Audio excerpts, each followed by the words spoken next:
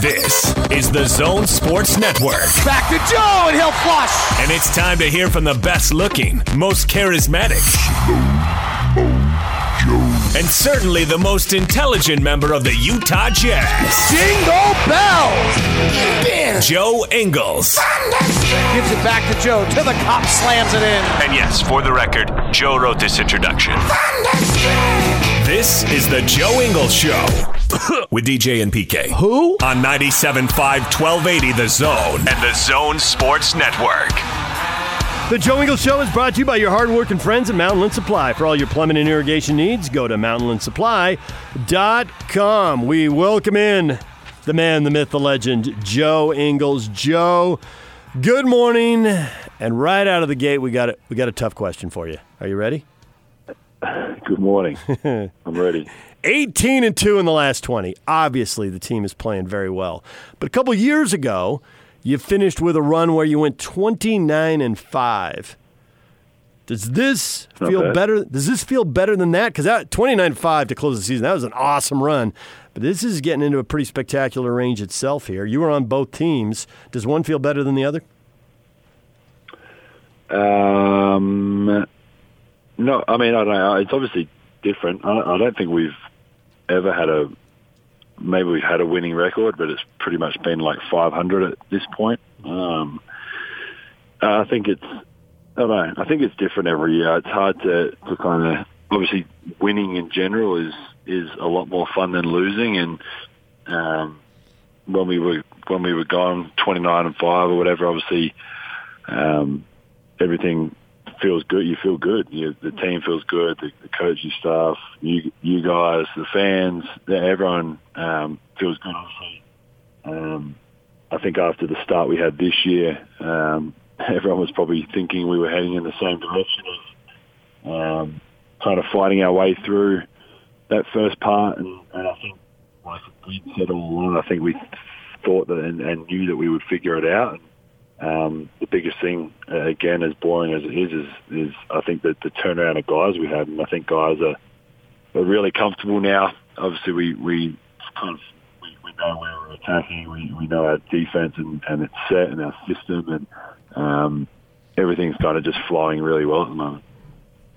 So you guys have been beating the holy snot out of a bunch of teams here lately. I mean, 30-point wins is just frequent, and it's crazy, but that's nevertheless what it is. And you guys being younger guys tend to be on social media, and there's been talk, they've been beating these bad teams. Between now and the All-Star break, you got Houston, you got Dallas, you got Denver, you got Miami and all this stuff. Do you feel like this is an opportunity to really make a mark between now and the All-Star break? Because if you continue on this pace, by the time you get to the All-Star break, nobody can say, well, yeah, you beat a bunch of bad teams. Yeah, obviously the goal is to keep winning, regardless of a team's record or win streak or losing streak. Even Coach yesterday I think we've done a really good job of just taking it game by game and being motivated in a different way. Obviously, each game's so different and different opponent, different team.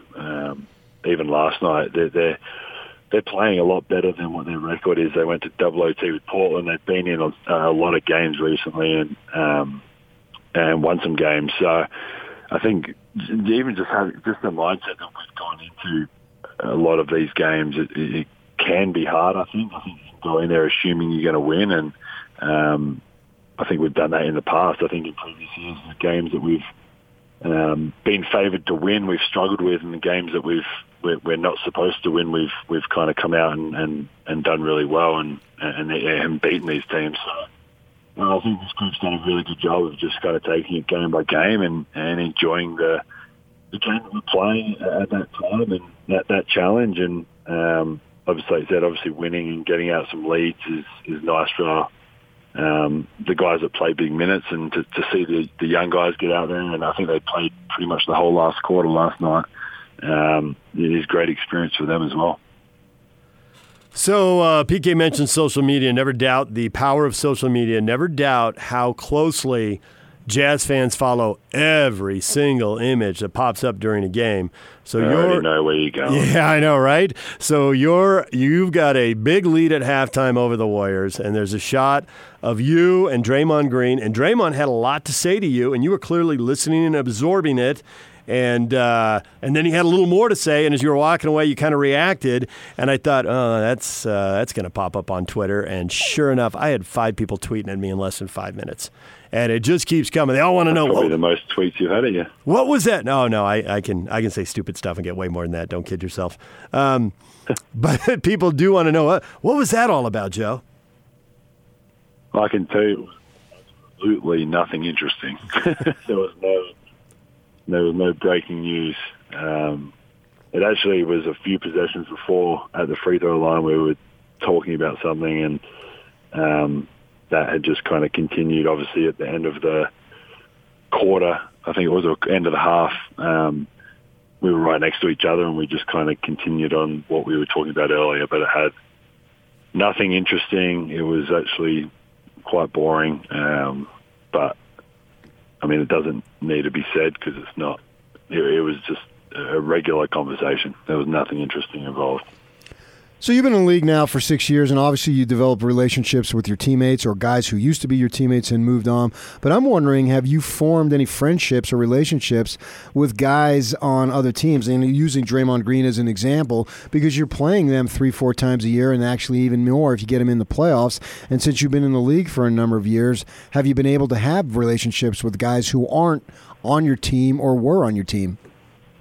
Yeah, for sure. I think you, like you said, you just get to know people, and sometimes it's the flip side of that is you have bad experiences, or you get into it with them, and you probably never speak to those people again. And there's other guys that you just generally you see them a lot. It's the same as dropping my kids at school. You see the same parents and teachers every day, and you just obviously get talking to people and stuff. So. I still remember when I signed my deal and playing Golden State, and Draymond and Durant and a couple of those guys would walk up and like, congrats on your new deal, and like, so you get to know people, like you said, just from playing them. And I mean, I've never caught up with anyone outside of our team, really, I don't think, except past teammates or whatever. But just on court, pre-game, post-game.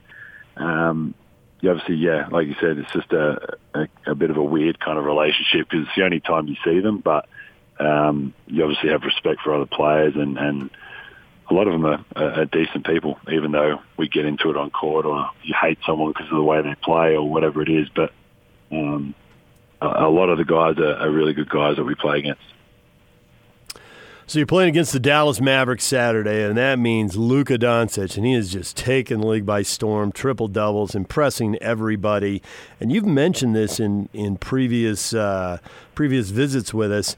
You kind of saw this coming because of the way he played in the EuroLeague. What he did was kind of man-child stuff as a teenager, dominating. So this hasn't really blown you away.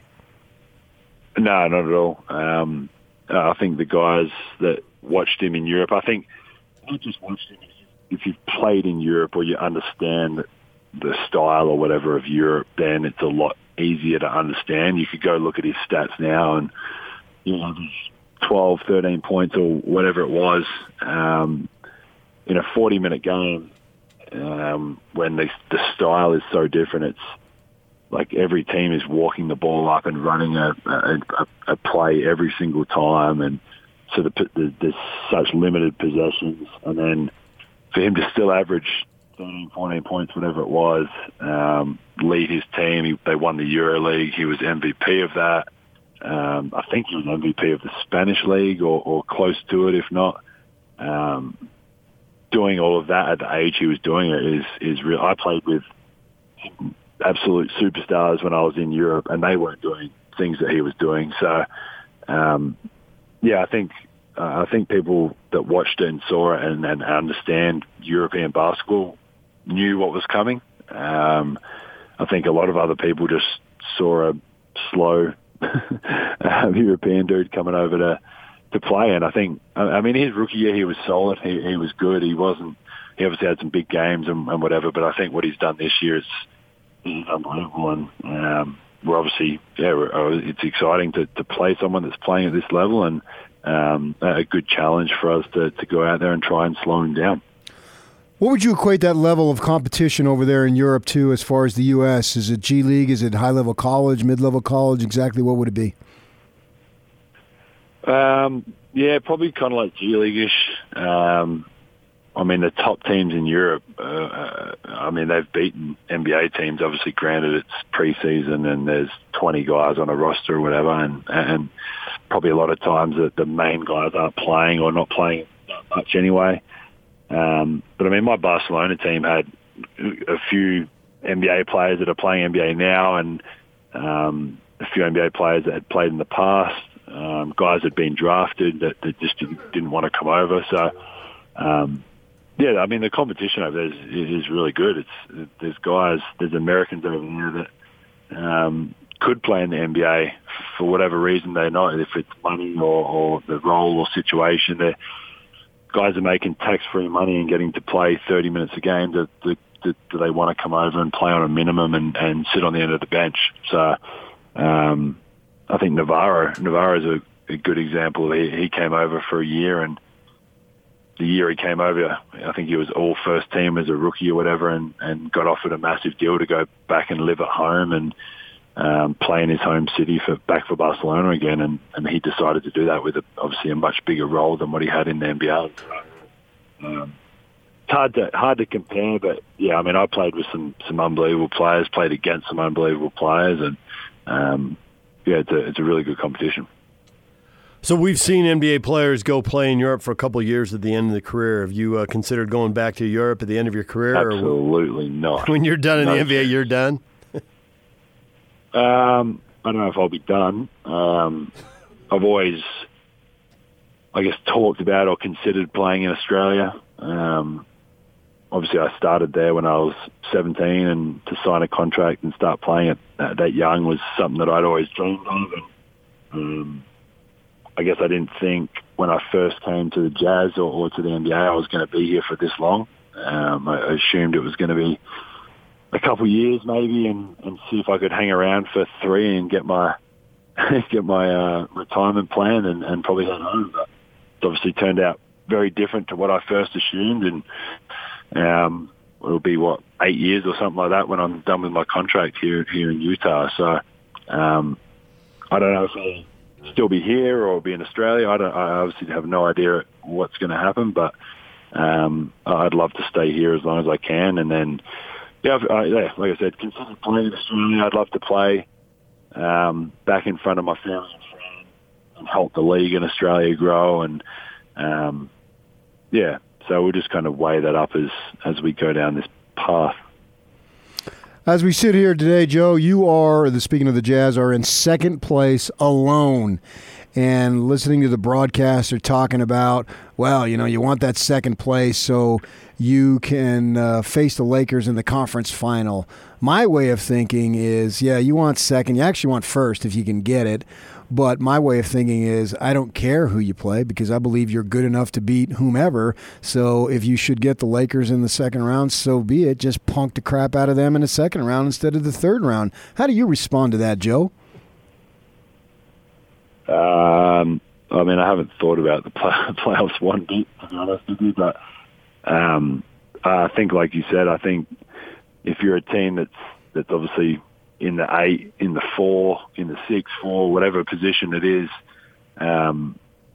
obviously you want to win as many games as possible, and you want to be as high as possible, regardless of kind of who you're playing. You want to finish as high as you can, and I think you go into it with regardless of what precision or seed or whatever you are, you've got to beat really good teams if you want to go all the way and win an NBA championship. Regardless of what seed you are, you've got to beat some really good teams. So, I mean, yeah, when that time comes, whoever we play going into it, I think we've in the past done a really good job, and Quinn and his group's done a really good job of just preparing us for that series. We've obviously had some good wins in series, and we've had some losses as well. So you just go into it. You've got 7 games. You try and obviously win 4 of them, and you obviously, it's, again, as boring as it sounds, you take it one by one, and so it's the Lakers or the 8th seed or the 6th seed, whatever it is, you take it as it comes. And like I said, you've got to beat a lot of good teams to go all the way regardless.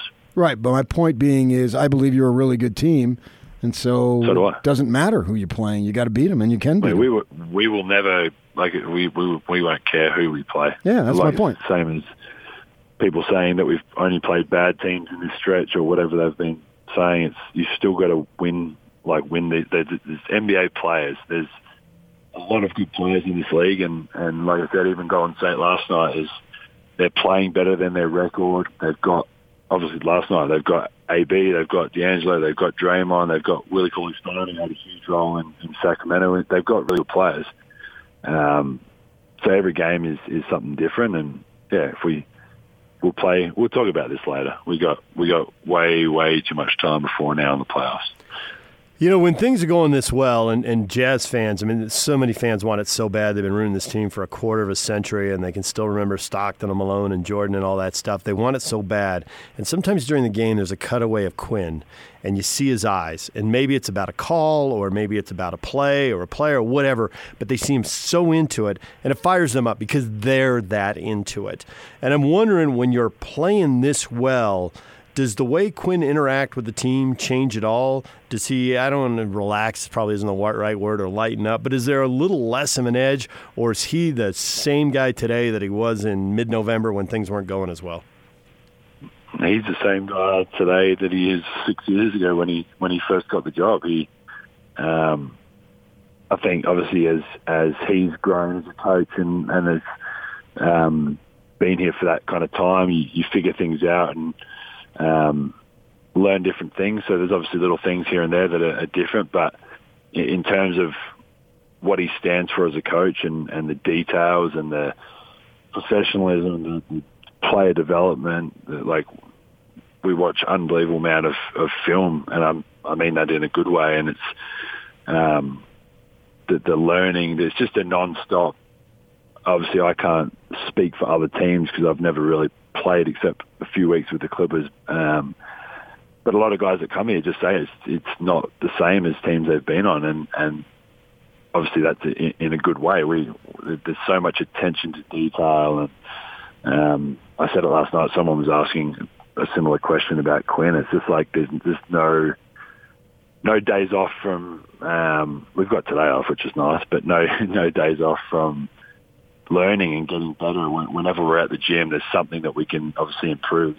There would have been something last night that we can do better, that hopefully the next time we play them or another team, we don't do the same thing. And that's hard to do, to stay so focused and determined to keep this franchise going and obviously heading in the right direction. And obviously everyone that's watched closely for the 6 years Quinn's been here, he's a big part of this massive change that's happened from when I first got here and we were winning. I think we won 25 games or something like that my first year.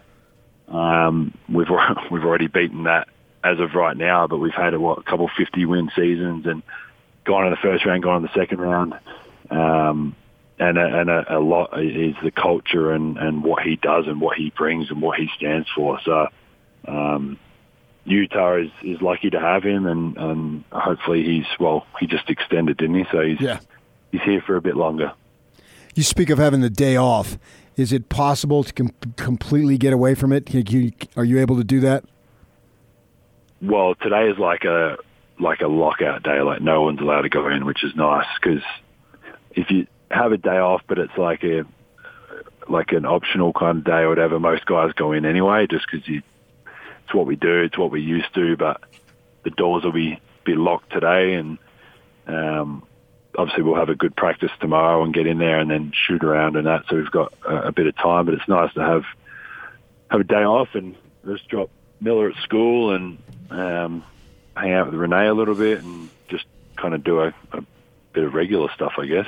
Watch TV, go to the movies? I don't know. Jacob doesn't have school today. His school's got the day off, so we've got Jacob at home, and was nice to. I mean, we got back at 2:30, but taking the kids to school for me is something that I love doing, and to walk in there with Miller and drop her off and pick her up, and obviously now with Jacob at home, get to actually see Jacob and spend some time with him, and obviously Renee as well. So it's different for us. I know it sounds like stupid because we only practice a few hours a day or whatever, but to spend a whole day with the kids is something that we don't get very often. So it's nice for me to be able to do that. Joe, as always, we'll appreciate it. We'll let you go enjoy your day off. I will. Appreciate it. Thanks for having me. Joe Ingles checking in once again here on 97.5 at 1280 The Zone.